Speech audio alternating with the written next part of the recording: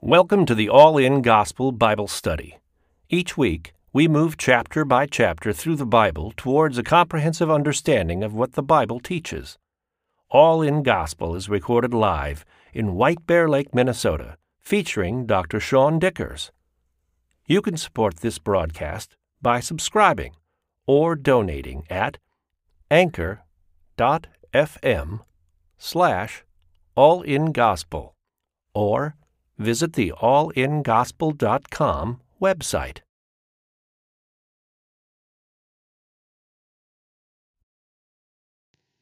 All right, so we're going to be in Leviticus 26 tonight, and depending on how much of a marathon it is, we may get to 27 too, but we'll see. We'll test our endurance. Leviticus, we're closing Leviticus, and it's kind of sad to say goodbye to a book you've been sitting in for so long and that you've been with, but again, for context for tonight, for the entire book of Leviticus, we started out with the 5 sacrifices. Then we went to how to be kosher as a priest and what the holy law meant for the priesthood. And then right in the middle of the book is the law of atonement, and then holy law for the people, and then kosher lifestyles for the people, and then the Sabbaths or the feasts of the Hebrew people. So you've got the sacrifices and the feasts, kosher lifestyle, holy law, atonement right in the middle of the book. And then we get to the end in chapter 26, and what we have is what looks like in the ancient world a treaty that a king would make with a people, or a social contract that would get made. And a king would say, if you do all of these things that I've told you to do, then I will bless you in these ways as a king. And that's chapter 26. It's the signed contractual covenant at the end of Leviticus between God and his people. So here's what I want my people to do. Here's what I want my priests to do. There's atonement in the middle. You can be forgiven. And if you do those things, then this is what it looks like. So God's going to repeat a couple of his expectations through Moses, and then he's going to get into what looks like a contract in the ancient world, or an official blessing and curses that kind of happens. And this is the model that looks like. So we'll dig in. Verse 1. You shall not make idols for yourselves, neither a carved image nor a sacred pillar shall you rear up for yourselves, nor shall you set up an engraved stone in your land to bow down to it, for I am the Lord your God. You shall keep my Sabbaths and reverence my sanctuary. I am the Lord. Remember, we just finished that the law of the Sabbath, and then as he went through the feasts, those were all Sabbath feasts that happened as we went through. So that was the last 2 chapters. So keep his Sabbath seems to be a big deal. So the conversation that with Moses started all the way back in Exodus 20 and 34 with don't keep idols.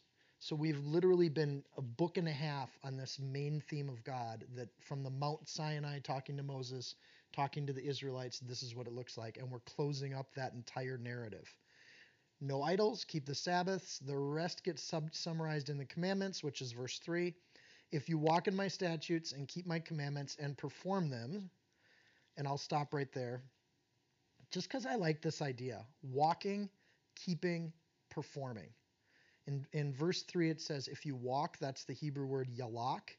It means literally and figuratively to walk in things. So there's a physical walking that God's expecting, and there's also a spiritual walking with God that's expecting. And from the book of Leviticus, we've seen all of that. He's given really practical things that he wants people to do, and he's given spiritual things. To walk in someone's ways is to either move with them, to move away from them, or to move towards them. And I think in God's idea, he wants you to walk in his statutes, which is to walk with him or towards him. To keep his commandments is the word shamar. To keep is to guard something like a soldier would guard a fort. And those commandments then become something we don't necessarily, at some point as believers, we don't argue with God's command. We keep God's command. We're the people that uphold it and carry it forth to the nations. So performing is the next part. So if you walk in his statutes, keep his commandments, and perform them, the word perform is asa, which is to fashion or to make something that will act with an effect. So if you're building something that has a purpose. So when you perform something, and we're talking about his statutes and commandments, You're actually building those things in your life so that they have a purpose in your life. They actually build towards something. And I know that's going really deep into one sentence, but if you walk in my statutes and keep my commandments and perform them is the conditional statement for all the rest of the blessings that are going to come. So if you're living a life, a spiritual life, and you don't feel like you're being blessed by God, the thing you have to do is go back to Leviticus 26, verse 3, and say, am I walking in his statutes? Am I keeping his commandments? Am I performing them? Am I guarding them? Am I acting and creating them in my life so that they have a purpose? So to craft something, that word perform, it's implied that that happens over a lifetime. That you make or build something with a specific purpose, and it's a masterwork that you do. So when you craft something, you make mistakes, but the product that you come at the end of things is something that everyone sees. You don't craft something and hide it. You craft something and put it on display. So if you think of that idea, if you want to work with God, there are these extraordinary, supernatural blessings that are going to come into your life if you do these things. And on the flip side, this is the message we don't often get to in church. There are extraordinary, supernatural curses that come if you don't. And we're going to study both because they're both in the Bible. Promises of God, verse 4. Then I will give you rain in its season, and the land shall yield its produce, and the trees of the field shall yield their fruit. So far, verse 4 is not very miraculous. Like, rain is going to happen. However, if you've ever lived in an area that has drought, you're thankful when the rain comes every year. And God promises that rain will come in its season. Verse 5, your threshing or harvesting of crops shall last until the time of vintage, which is when you pull in when the grapes have sufficiently fermented, right? So your vintage would be when you are putting those into a vat and letting the juice turn into wine. And the vintage shall last till the time of sowing, and you shall eat your bread to the full and dwell in your land safely. So verse 5 talks about the different kinds of crops that grow in the Middle East, and that each one will sustain them through its season, and that they'll never go hungry. There won't be seasons where they don't have food. But at the end of verse 5, it talks about dwelling in the land safely. Verse 6, I'll give peace in the land. You shall lie down, and none will make you afraid, and I will rid the land of evil beasts, and the sword will not go through your land. Now that's miraculous. If you're going to have a nation and you never get attacked, that's not something that would normally happen in the ancient world. There would always be fear of attack. Verse 7, you will chase your enemies, and they shall fall by the sword before you. 5 of you shall give chase 100, and 100 of you shall put 10,000 to flight. Your enemies shall fall by the sword before you. Now that's miraculous, because 10,000 people don't run away from 100 people. Unless God's on their side. So the 1-to-20 ratio and then the 1-to-100 ratio is a miraculous promise, but we're going to see later in the Old Testament God totally delivers on it. With Gideon, he actually over-delivers on this. With Gideon, remember, he had 300 people after he sorted out his army of the people that weren't with God and the people that were dedicated and they followed God with all their heart. It came down to 300 people, and he beat the opposing army that had 135,000 people in it. And they used lanterns, and those people got scared, and they all started bumping into each other. And it was a comical scene until they all started hurting each other, and then Gideon just came in and won with 300 people. Jonathan and his armor bearer, that's 2 people, whipped the Philistines by doing the same kind of thing. They thought there was an army attacking them. And so the chaos started to happen, and the Philistines were routed. So 2 beats an army, and 300 beats 135,000. So God actually over-delivers on his promise in the history of Israel. The promise then of material possession, having enough to eat, being free from your enemies and attacks, is not the same thing as what we're hearing in Latin America, South America, and even in America with prosperity gospel. A popular theological fad that's happening right now, where if you love the Lord, he'll bless you with a new Corvette and a bigger house, and you'll get the best job and you'll get that promotion. If only you love the Lord enough, you'll get all these things. That's not what's being promised here. Safety and food is what's being promised. That's the miraculous blessing of God. You'll have enough to eat, and you won't have to worry about people killing you when you go to bed at night.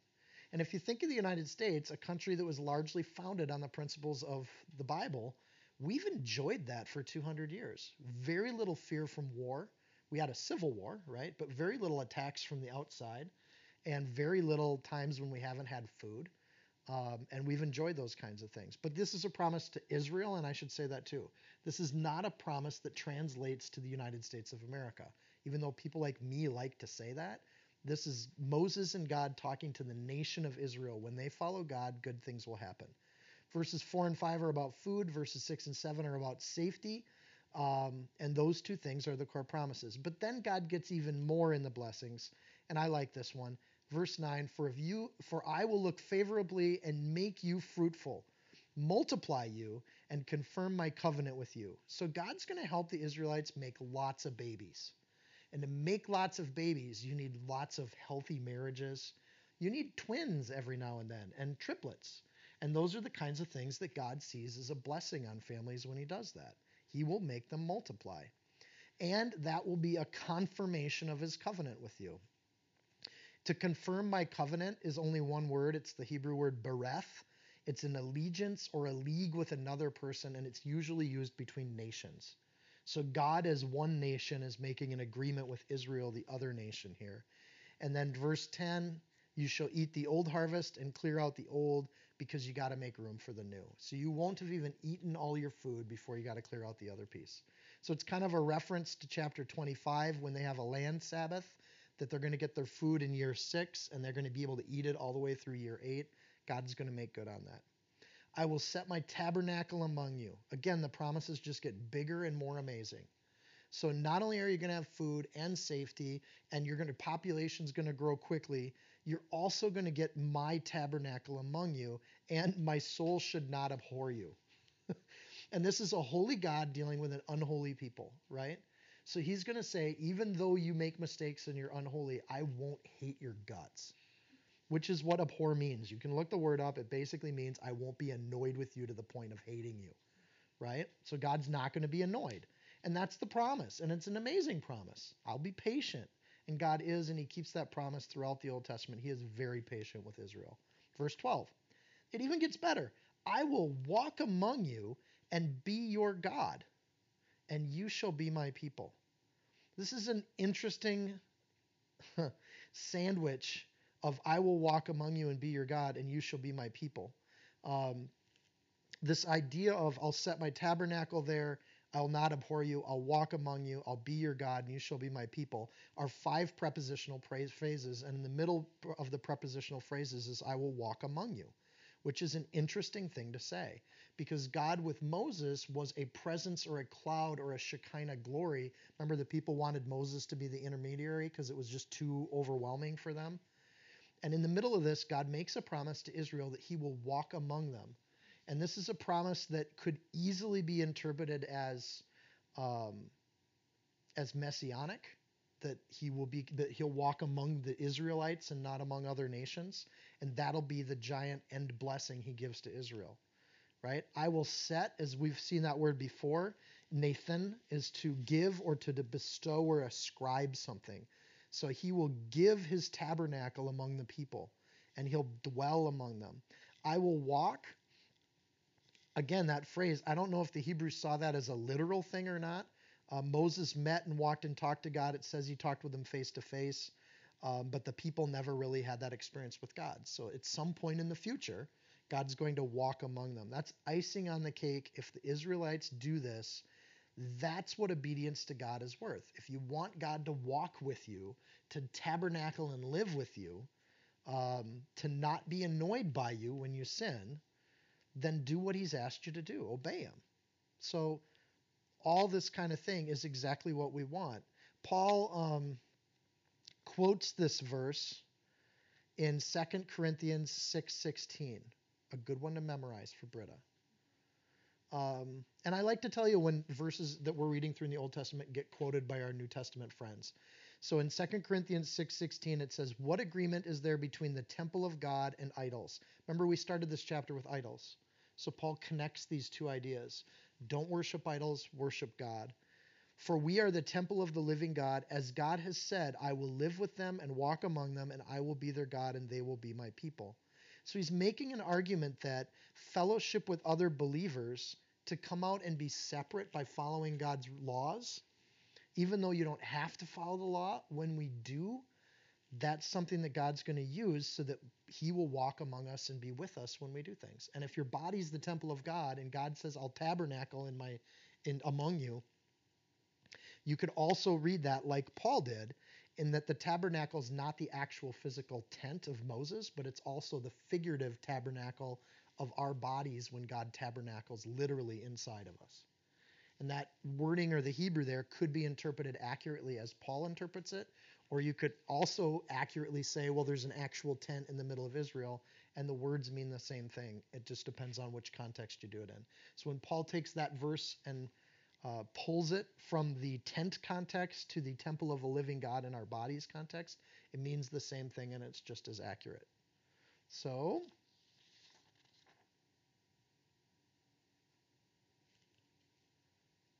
I got it. I think it's interesting if Israel does everything we've just talked about in Leviticus, they will be a very different nation. And one other spot where we kind of see this idea that God will be among their people. We see evidence of this in 1 Kings 10. And I'm going to read a couple verses 4 through 7, right in the middle of that. So in 1 Kings 10, it says, the Queen of Sheba is coming to visit Solomon. And she'd seen all of Solomon's wisdom in the house that he had built, and the meat of his table, he has food, the sitting of his servants, and the attendance of his ministers, and their apparel, and his cupbearers, and his ascent by which he went up to the house of the Lord, and there was no more spirit in her, in Sheba, the Queen of Sheba. And she said to the king, it was a true report that I heard in my own land of the acts of thy wisdom. Howbeit I didn't believe the words until I came here, and my eyes have seen it, and behold, the half of it wasn't even told to me. The wisdom and the prosperity exceeds all the fame which I've heard. The Queen of Sheba comes to Israel, and she sees a land that is not beset by enemies. They have plenty of food to eat, and they are absolutely and abundantly provided for by God. And because of that, a non-Israelite thinks there must be a God, because only a supernatural intervention could have this much prosperity in a country. And that was the impression that Sheba had, and that's exactly what God promised would happen if they did what he's asked them to do. So likewise, when we obey God as much as we can, we become a witness to other people. Not because we're filthy rich, that's not the blessing God talks about, but because God can see that, or people can see that God abides with us.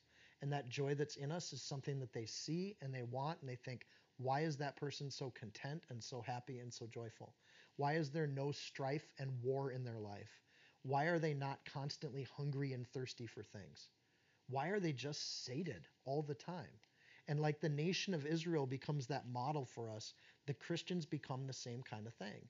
They're fed, they're safe, they're not fearful all the time, and they're joyful people. And those things added up, that is your witness to other people. That is what draws people into the kingdom. I think that's harder to see the younger you are.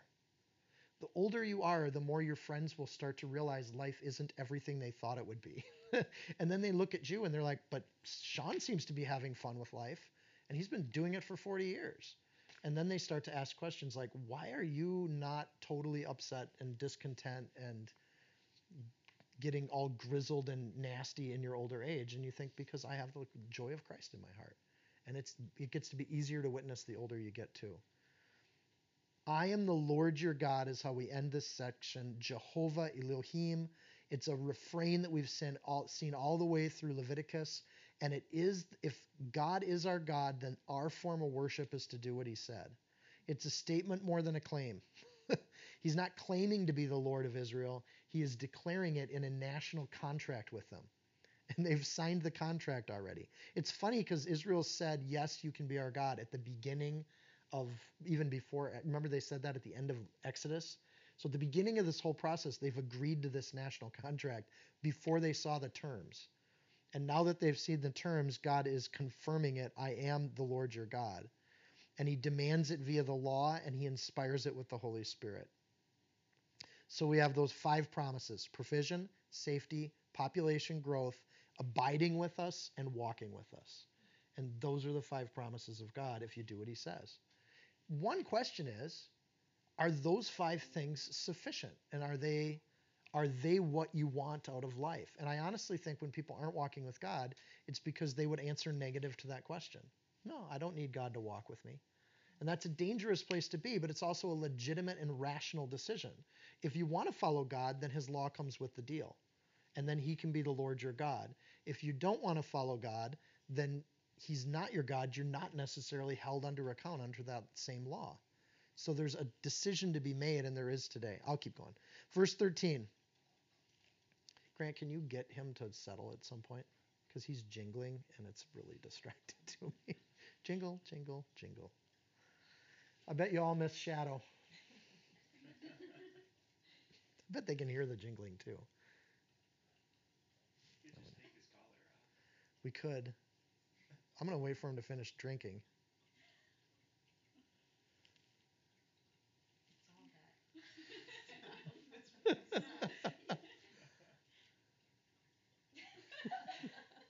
How much water did you give him?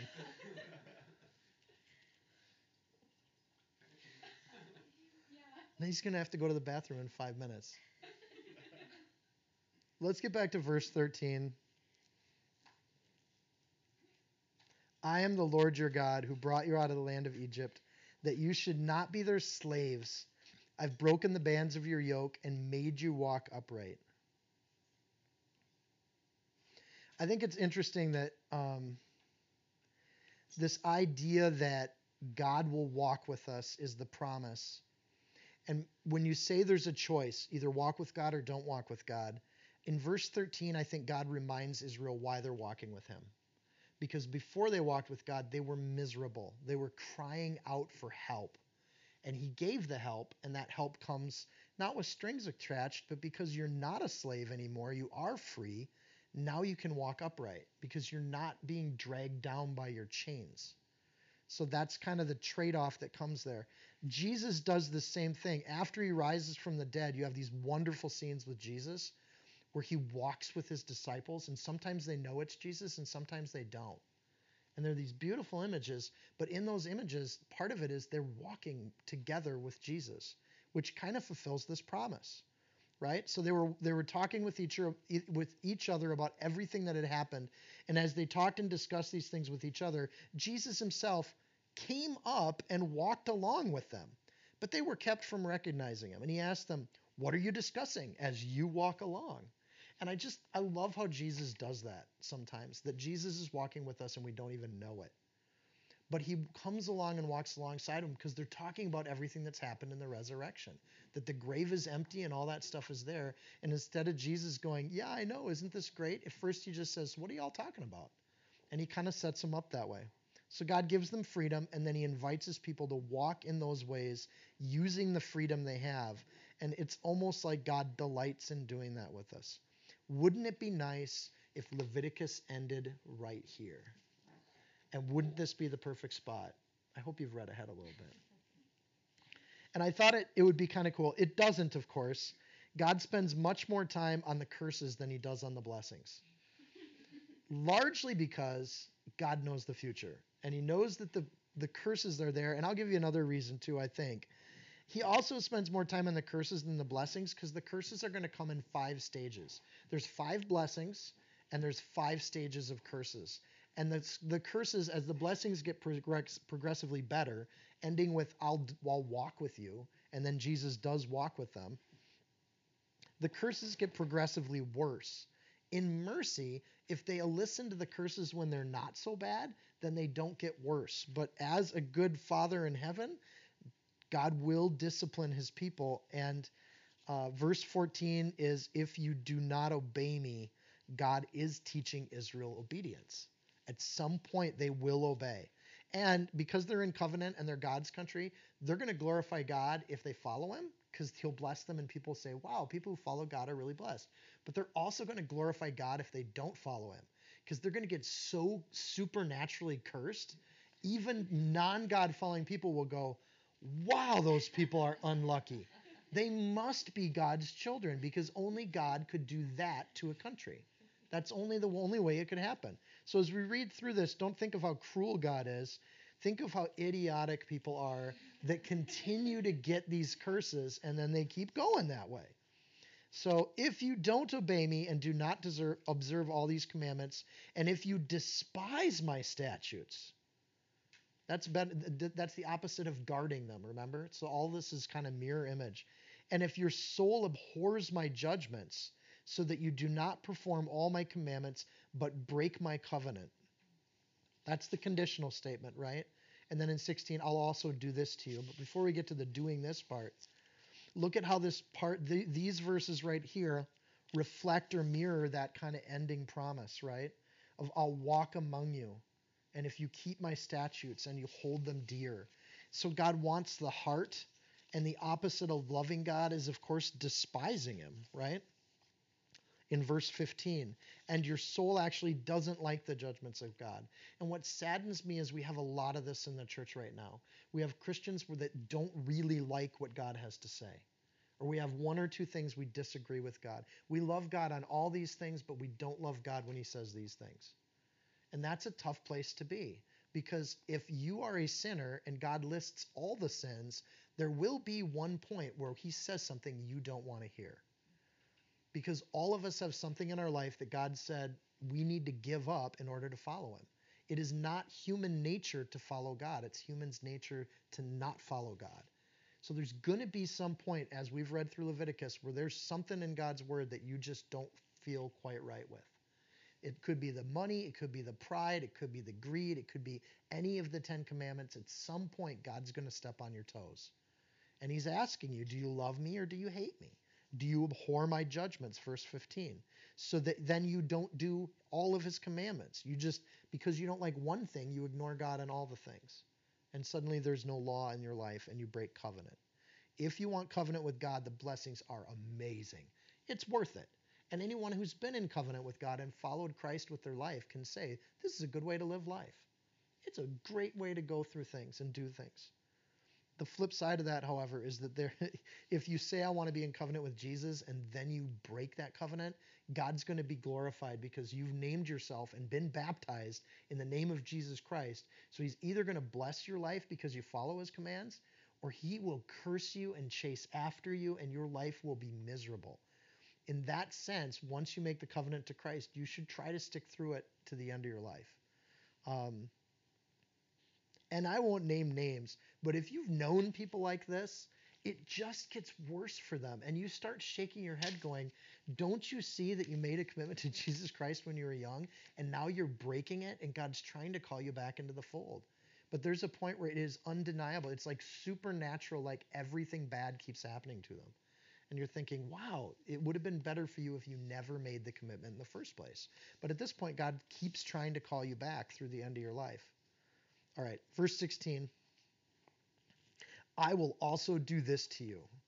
I will even appoint terror over you, wasting disease and fever which shall consume the eyes and cause sorrow of the heart. And you shall sow your seed in vain, for your enemies shall eat it. And I will set my face against you, and you shall be defeated by your enemies. Those who hate you shall reign over you, and you shall flee when no one pursues you. This is not a good list of things to start with in stage one, right? So stage one, verses 16 and 17, you're going to panic over nothing, right? I will have this thing. You shall flee when no one pursues you. You're just in panic mode, and there's not really a problem out there. You're going to have an entire nation of people that are like they're chickens with the head cut off, or Chicken Little. The sky is falling, everything's going wrong, and they're in panic, and they're running around like fools because they think everything's about to go bad, and no one's pursuing them. And you have this situation that when God lifts his protection and bahala, terror or panic, there will be a troubling of spirit across the nation. And that's that I will appoint terror over you. Belahala. Right? Did I say that? Bahala. I think that's right. You will be troubled. And there will be trouble in your life. God's hand brings safety and peace. When he lifts his hands, you get the opposite, danger and terror. The life to live in panic is not life. And if you know people like this, where everything's always a crisis, And they go through their life moving from crisis to crisis to crisis. And as a sober-minded believer, you look at them and go, you're in panic over nothing. It's your own head that creates your own drama. And how do you live like that? It's not peaceful. And you shall flee when no one pursues you. It should be a convicting verse. That terror then also has disease with it, blindness, sorrows, warfare. You're going to be ruled over. So as much freedom as you think you're going to get, you're eventually going to have people that hate you that rule over you. And I think of prisoners. You had your little moments of freedom where you did whatever you wanted to, but the end of that path is that you live in a place where people who really don't like you rule over you. You know, and I think for Israel, it has to do with other nations coming in and attacking them. But we should see this too. That's just stage one. Okay, you ready for stage two? And the reason I say stages is at the beginning of verse 18, it says, and after all of this. So you've experienced all these things. Now comes phase two. If you do not obey me, how merciful. So they could turn around and obey him in between verses 17 and 18, and we would not have to go to stage two, right? Just realizing your life is chaos and turning back to God, God can bring peace. Just that easy. But if, after all this, if you do not obey me, then I will punish you 7 times more for your sins. I will break the pride of your power, and I will make your heavens like iron and your earth like bronze, and your strength shall be spent in vain, and your land shall not yield its produce, nor shall the trees of the land yield their fruit. So a lot of this whole stage two has to do with how hard they're going to work and how little they're going to get for it. And they're going to work harder and harder and harder, and they're going to get less and less back. So working hard only really brings fruit when God is in it with you and walking with you. It's like when a child fights their parents, like a spastic child, right? And the parent just says, okay, I'm going to just hold you because you're going to hurt yourself. You're spastic, right? And I don't know if you've seen kids like this where they're just flailing about and throwing their hands. And you're like, I'm going to just sit here with you until you can chill out because you're in a mode right now. Grant, when he was a baby, used to get like this. And we would just hold him and hug him, and he would go, "Wah!" And you could see all the way down to his lungs because he screamed. And we would just be like, chill, dude. It's good. And you'd control your breathing. And he would be like, I'm so mad. And the more he fought, the less he got for it. The less came out of it. And that's kind of what it's like. First, you get irrational chaos and disorder, but now you get this thing where you're working so hard, 7 times harder, and you just don't get anything back for it. It's like fighting against the goads, right? It's just this idea that God mercifully moves from these imagined fears to now things that are getting real, like the ground is not producing its produce, verse 20. The heavens are like iron, they're not raining, right? The earth is like bronze, it's not easy to till. So now you've got real things to worry about. It went from easy in stage 1 to now things are actually getting harder in stage 2. And we get this kinds of things. Oh, I had the verse in here. Acts 26:14. We all fell to the ground, and I heard a voice to me saying in Aramaic, Saul, Saul, why do you persecute me? Is it hard for you to kick against the goads? So I had done my homework. This is what God asks to Paul. It's the same thing. Paul, you're sure fighting hard right now to get somewhere, and you think you're serving me, but you're not serving me. You're against me. You're not going with the Messiah I sent. You're fighting against me. So, Paul, you want to keep doing this? Is this working for you? Are you done yet? Or can you just wait until you cool down and you just start to follow God? So God, like a parent, has the consequences get worse and worse and worse until the kid learns obedience.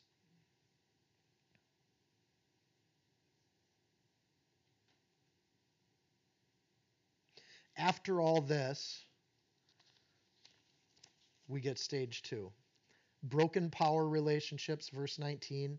Their leadership is going to be horrible. So stage 2, that broken power piece, I will break the pride of your power. They will have, at this point in Israel's history, they'll have kings, and they won't be very good.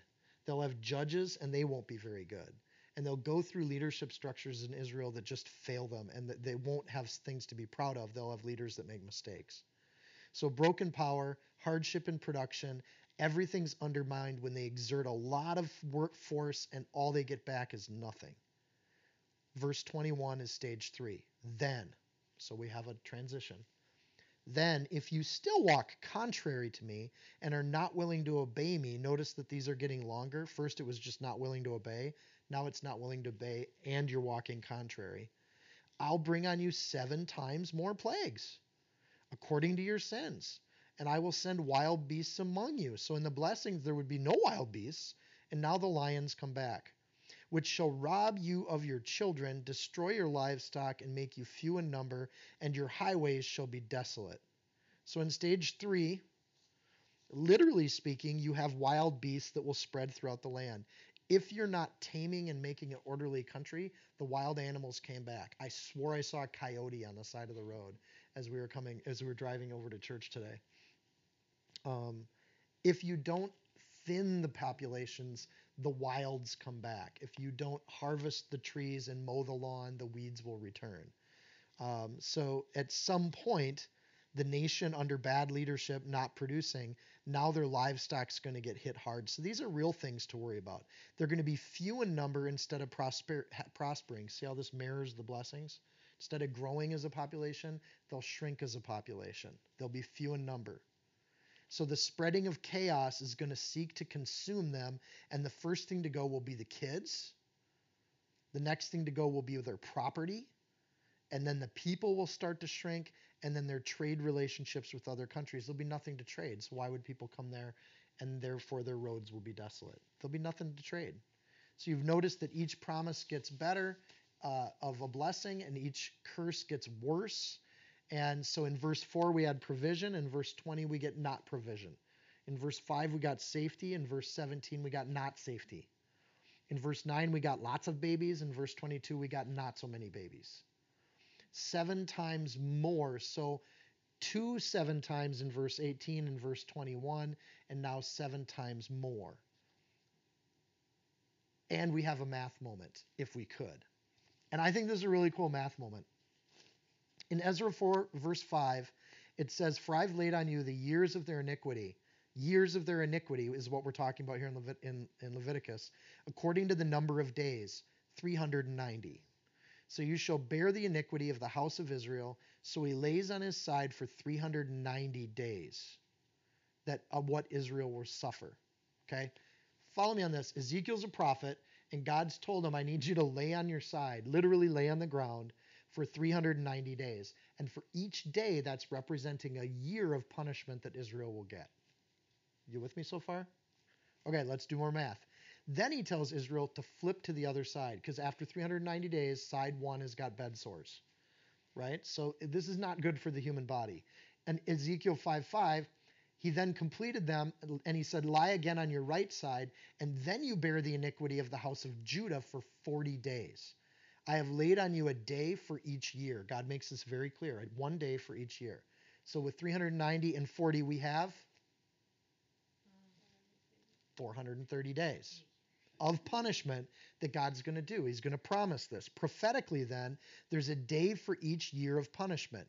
They already, at this point with Ezekiel, have been exiled in Babylon for 70 of those years. So 430 minus 70 is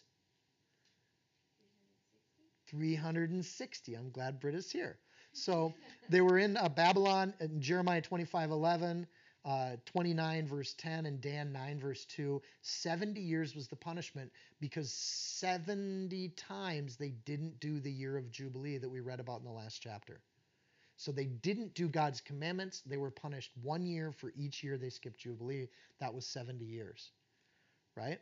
So now we're with Ezekiel, and he's laying on his side for these years of punishment for Israel. And lo, there's 360 years left because they've already been punished for 70 years, right? So at 300 years left of punishment, then you get to this kind of piece. And I'm going to read here back in our chapter in verse 23. Just hold on to 360 years for now. "And if by these things you are not reformed by me, but walk contrary to me, then I will walk contrary to you, and I will punish you yet 7 times for your sins." So in Leviticus, it says you're going to get punished 7 times the sin. And in Ezekiel, it says 1 day for each year of punishment for the thing. I know this is kind of complex. And it took me forever to put my head around this. And I was like, oh, Leviticus makes it make sense. Why multiply the number times 7? And you're going, why do that? The reason you do it is because of the verses that we've seen here in Leviticus, verses 18 and verses 21, and then in verse 24, God says 3 times, I'm going to multiply your sin punishment times 7 if you get to stage 3. Well, they get to stage 3, right? Israel gets there, and that's what happens. So now we go back to our number of 360 years of punishments that are left because they didn't turn back to God long term. So 360 times 7 is 2,520 lunar years. Now, if you adjust that calendar for solar years, that's 2,484 years. And now the number's like, where is Dickers going with this? But it's not just me. I looked all this up. This very common understanding of messianic prophecy. So, in 536 BC, when they returned from Babylon, Ezra and Nehemiah both kind of documented that. If you take that year as a starting point, because they just got out of Babylon, and then you start tallying up 2,484 years past that date, you land on the year 1948. Do you know what happened in 1948? You had the United Nations pass an accord because the British rule of Palestine just ran out. And they decided at the end of British rule in Palestine, they were going to hand that territory over to a new Israeli state. They literally were given their country back to the year that the Bible says they would, if you understand these numbers. And Ezekiel had to lay on his side for 390 days just to make this prophecy. Never desire to be a prophet of God. Any church that makes prophets something to be proud of hasn't read the Old Testament. Like, no, do you know what prophets have to do? Like, this is horrible. So Israel, in May 14th, 1948, Israel declares an independent state, and it comes to an end. 11 minutes after they declared it, the first nation to officially recognize Israel as a state was the United States of America. So for both Israel and the United States, 1948 marks the beginning of the most prosperous era of any country on earth at any time put together. The amount of accumulated wealth in Israel and the United States of America from 1948 to now has out-accumulated any other nation in the history of the world by far. It's an exponential growth chart, and most of that growth chart is the United States and Israel. So, in fact, if you even want to look at it in different ways, from 1800 to 1900, the United States basically doubled in total material gains and wealth. From 1900 to 1950, it doubled again. From 1950 to 2000, it quadrupled. So there's no reason for the quadrupling other than God is supernaturally blessing a group of people. Now, it is extremely ethnocentric to say that God blesses the United States of America. I get that. It's completely stunning what he's done in Israel. He's turned what used to be a wasted desert land into a land that outproduces the food it needs for its people with an almost entirely immigrated group of people in the last 50 years. They export food of all sorts and sizes. They export almost every kind and class of food out of a country that used to produce nothing. They've done amazing things, but I'll get into that in a sec. Let me keep reading these curses, and we'll come back to like what's happened in Israel since God has given them their land back.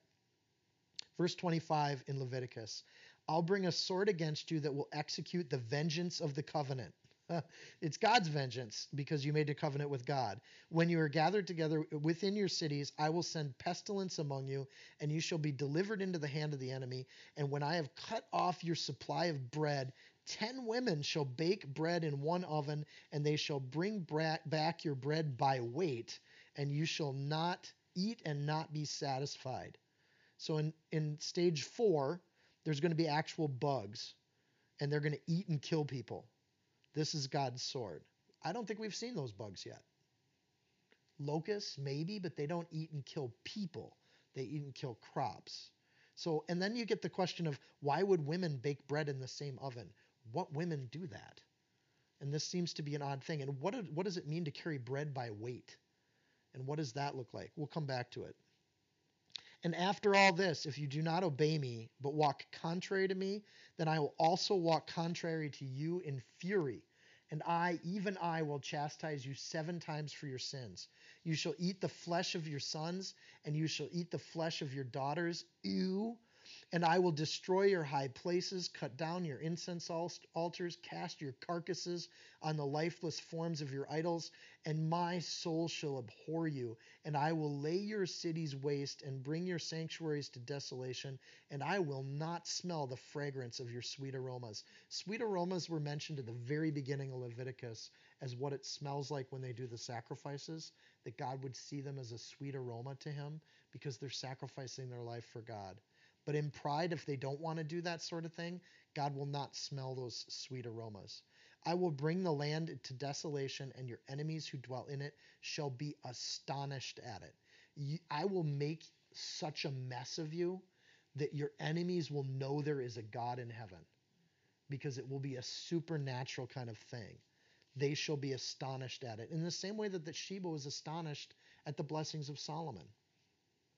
So in stage 5, verses 29 through 33, they lose control of their country.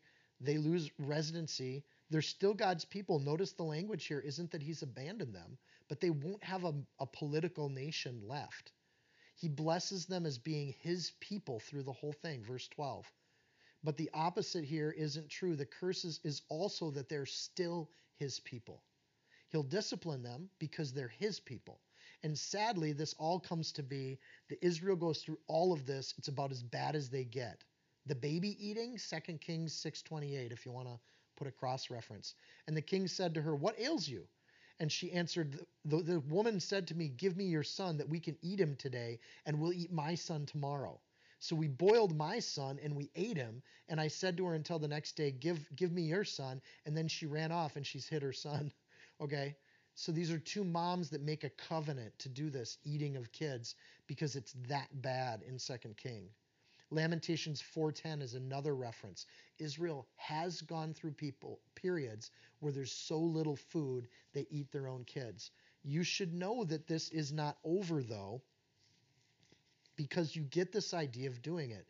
Bread by weight means bread becomes so valuable that you cut it up and you sell it based on weight. So fluffing up the bread and making it taller doesn't make it more valuable, because what's valuable is the actual bread of it. And when they talk about bread in that sense, you kind of wonder what's going on. Not cooking in your own oven means you're going over to other people's houses because they've lost control of their property, right? They don't have ovens left to cook in that are safe. So they're cooking bread in the same oven because you've got multiple families pooling together to get their own food. These curses didn't stop after Jesus. So it's interesting to see people that think that the new covenant with Jesus means Israel's not God's people anymore. Israel still gets cursed in these horrible ways. In Josephus, Josephus wrote the book Wars. And in book 6, chapter 3, verse 4, he talks about the siege of Rome, or section 4.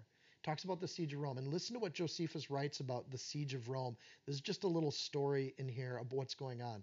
The Romans, when they destroy Jerusalem, they siege it first, and when they take it over, they rip every block of the city down except for the Roman citadel or the Roman camp that was off to the side, which people believe today is the Temple Mount, right? But the rest of Jerusalem is ripped apart. Here's Josephus. It has now become impossible for her, this woman, any way to find any food, while the famine pierced through her very bowels and marrow, when her passion was fired to a degree beyond the famine itself, nor did she consult with anything but with her passion, and the necessities she was in, then she attempted a most unnatural thing. When the ancients write in their book a most unnatural thing, it's really nasty. So cover your ears. She snatched up her son, which was a child sucking at her breast, and she said, "O thou miserable infant, for whom shall I preserve you? In this war, this famine, this sedition, why should I keep you alive in the middle of this Roman siege? What is life worth to you? And as to the war with the Romans, if they preserve our lives, we must be slaves. Even if we make it through this, we're going to be slaves.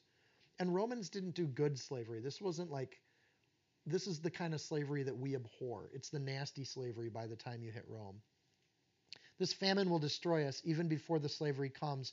Yet are these seditious rogues more terrible than the other? Come on and be my food. And be thou a fury to these seditious varlets. And okay, isn't that just great writing? And by word and to the world, which is all that now is wanting to complete to the calamity of us Jews. As soon as she had said this, she slew her son and roasted him and ate one half of him. And the other half she kept concealed. And the story goes on. She hides the baby, and then the Roman soldiers come around to her house, and they smell the barbecue. And they say, "Where's the food?" And she says, "Here, I saved you half of it." And she feeds the Roman soldiers a baby. And the Roman soldiers are like, "That is not natural. Like, that's a barbecued child." And then they leave, and then she eats the other half too, because it's so repulsive that even the Romans won't do it.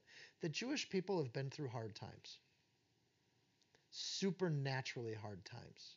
And they are a stiff-necked people, and they don't bend. And because of that, God breaks the power of their rulership and breaks their pride. And he does it after Jesus too, which implies that Israel is still God's nation. When the prophecy comes true in 1948, Israel is still God's nation. He's made a covenant with them, not with the United States of America, not with Christians. We're grafted into the kingdom. But God originally makes this covenant in Leviticus with the Israelites. And those prophecies have kept coming true even after Christ. So the astonishment of the Romans is the opposite of the astonishment of Queen of Sheba. Under Solomon, they are so blessed she knows there's a God. And under the Romans, they are so cursed they know there must be a God. Because these people are God's people, and he will discipline them. It's an interesting covenant. And by the way, the Roman Empire eventually becomes Christian. They eventually see what's going on here, and the Christians carry that blessing forward, and the Romans eventually convert to a Jewish religion, essentially. This is an interesting covenant that God makes. It's eternal salvation, eternal sovereignty, and it is not a frivolous thing. It's a big deal that God's making this covenant with his people. God never will forsake them, but he will test them, he will discipline them, and he will curse them. So if God's a fire, like any fire, God can burn things up and God can bake things perfectly. He can make beautiful pottery or he can make charcoal. Either one shows the fire of God. Make sense? Verse 33, it gets worse. I will scatter you among the nations and draw out a sword after you, and your land shall be desolate and your cities waste. In other words, they won't have a city. And that really doesn't happen until after Jesus, until the diaspora, when the Romans destroy Jerusalem. Then by the sword, the Jews are literally scattered all over the place, mostly into East Europe and Western Europe and across the Mediterranean. So the Roman Empire splits them. This comes true after Jesus, not before Jesus. Verse 34, then the land shall enjoy its Sabbaths. My land will get its Sabbaths without you. As long as it lies desolate, you are in your enemy's hands, and then the land shall rest and enjoy its Sabbaths. As long as the land lies desolate, it shall rest, for the time it did not rest on your Sabbaths when you dwelt in it. God keeps the promise. They skip 70 Sabbaths, they go off to Babylon. They come back, they skip more, God multiplies it times 7.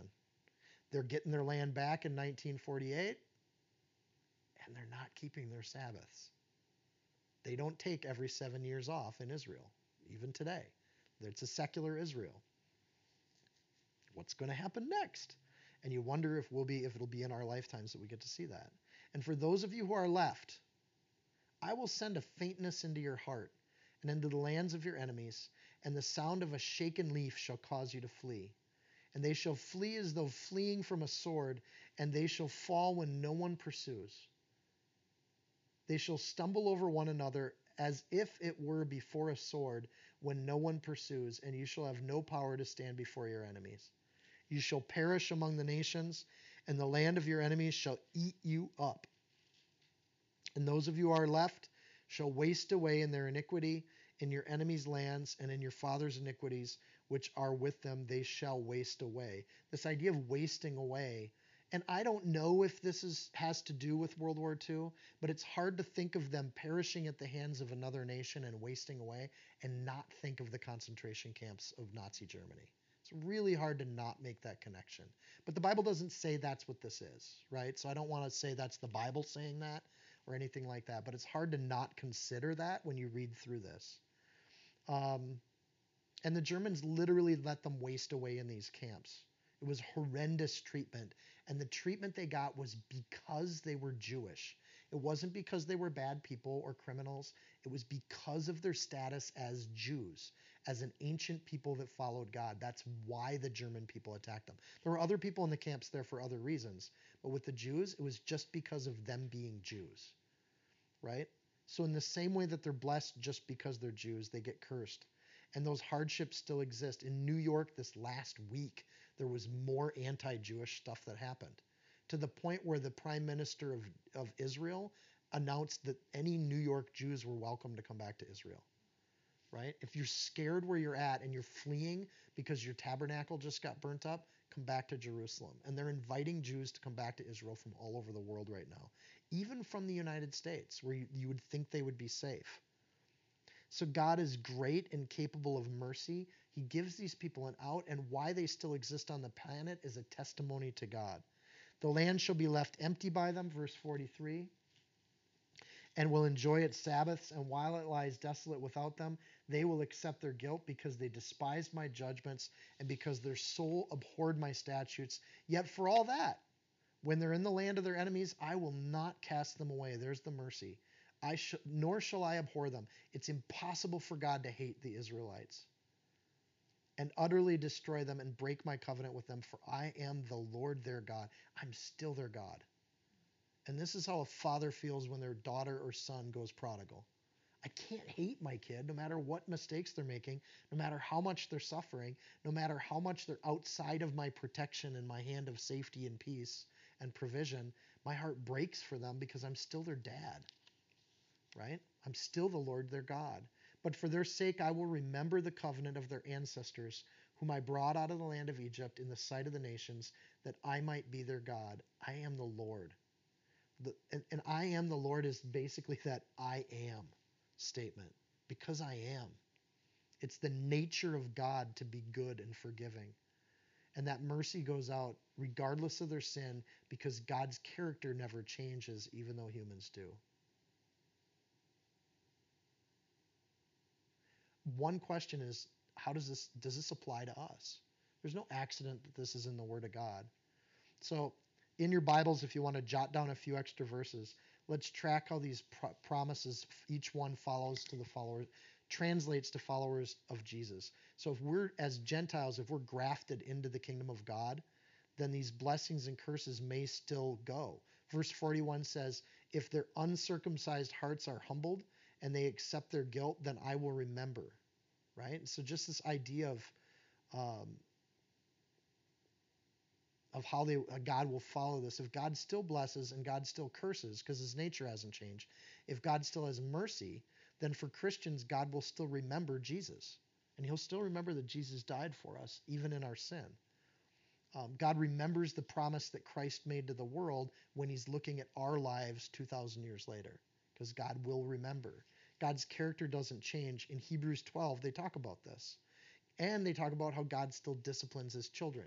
So even as believers today, the fact that God will discipline us, I hope we don't wither away in some foreign country. Hopefully we change and convert in stage 1 or stage 2. But we do get chastened. Hebrews 12, verse 7, if you endure chastening, God deals with you as with sons. For what son is he whom his father does not chasten? But if you are without chastisement, where all are partakers, then you're bastards. You're not sons. Paul's so blunt. If Paul's the writer of Hebrews. Furthermore, we have had our fathers of our flesh which corrected us, and we gave them reverence. Shouldn't we much rather be in subjection to the Father of spirits and live? So if we honor our parents, why wouldn't we honor the God in heaven? God still heals and brings peace. Hebrews 12, 13, and 14. Make straight paths for your feet, so that which is lame may not be dislocated, but rather be healed. Pursue peace with all people and holiness, without which no one will see the Lord. We walk with God. We pursue God. It's been his promise since the beginning, and God seeks over the whole earth for people that want to follow his commands. And as Solomon said, you might find 1 in 1,000 people that are interested in those things. So, and that's why we're really glad to have Rebecca with us. We get to meet someone from far away. These people that want to sit and read the word and hear God's commands, and then hopefully we've become doers of that word too. We're rare people, very rare. But we don't come to that mountain so that we can be burned by the fire. We come to the mountain so that we can hear the trumpet and the voice of his words, so that those who begged that the word should not be spoken to them anymore, for they could not endure. This is in Hebrews. And if so much as a beast touches the mountains, it gets stoned or shot with an arrow, because God is powerful. And so terrifying was the sight that Moses said, I'm exceedingly afraid and trembling. God is powerful. He's holy, and God was not powerful and not holy. But, in Hebrews again, you have come to the Mount of Zion, to the city of a living God, to the heavenly Jerusalem, to an innumerable company of angels, to the general assembly of the church of the firstborn, who are registered in heaven, to God the judge of all, and to the spirits of just men made perfect, to Jesus the mediator of the new covenant, and to the blood of sprinkling that speaks better things than that of Abel. That of Abel being the world and what's in the world, right? And Abel was blessed and Cain wasn't. You remember that situation back in Genesis? Because Abel gave a good sacrifice and God blessed it. But what God's offered to his people is even better than the things that Abel got. Then the last verse of our chapter. These are the statutes and judgments and laws which the Lord made between himself and the children of Israel on Mount Sinai by the hand of Moses. That's a conclusion that goes all the way back to Exodus, right? This is it. This is the law. When our lives get stirred and shaken, there are things in our lives that don't get stirred and shaken. That's what Leviticus is. That's what the law of God is.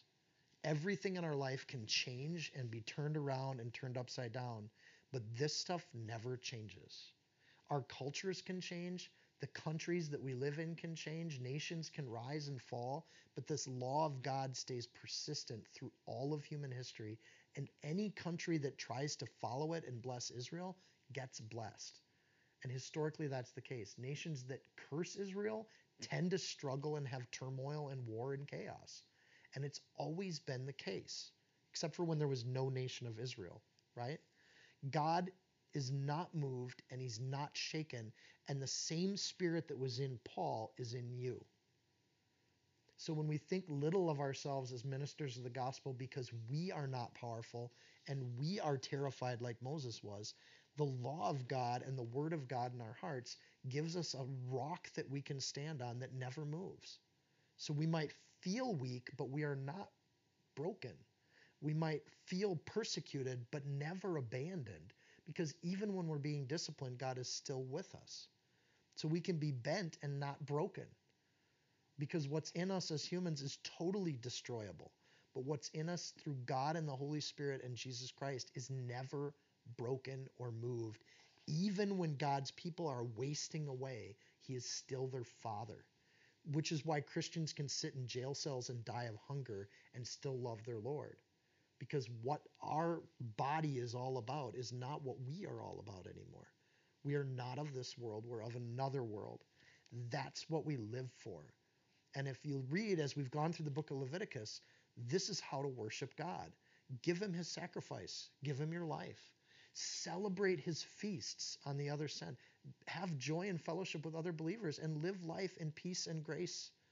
And do these things. And in the middle is this life of holiness and a priesthood of holiness. And we live and do the things we're supposed to do, not in defiance of those things, but loving those things, knowing they lead to what God has. And in the middle of it all in the book of Leviticus is this atonement principle. No matter what you do or how you do it, if you come to God in humility and repentance, he forgives. And you're covered and atoned for. That's the blessing of God. You do these things, he'll walk with you. He'll abide with you. He might give you lots and lots of population growth if you're a nation, right? He'll give you safety and he'll give you peace, even when the rest of the world is not ready to give that to you. That's why Paul was in jail and he said, I'm good. Don't worry about me. Don't let your hearts be troubled when I'm sitting in this Roman jail cell, because I'm good. God's with me like he's never been with me before. So the circumstances don't equal the spiritual existence. Walk with God, you go to heaven. Don't walk with God, you go to hell. Easy theme. Kids can figure this out. So let's pray. Dear Lord, help our hearts to be like a child, to understand the simplicity of the gospel at every stage.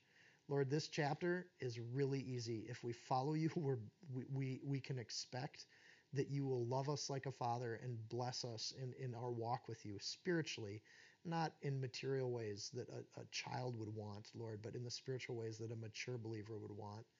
Lord, you bless us with peace, with safety, with our daily bread, food on our table.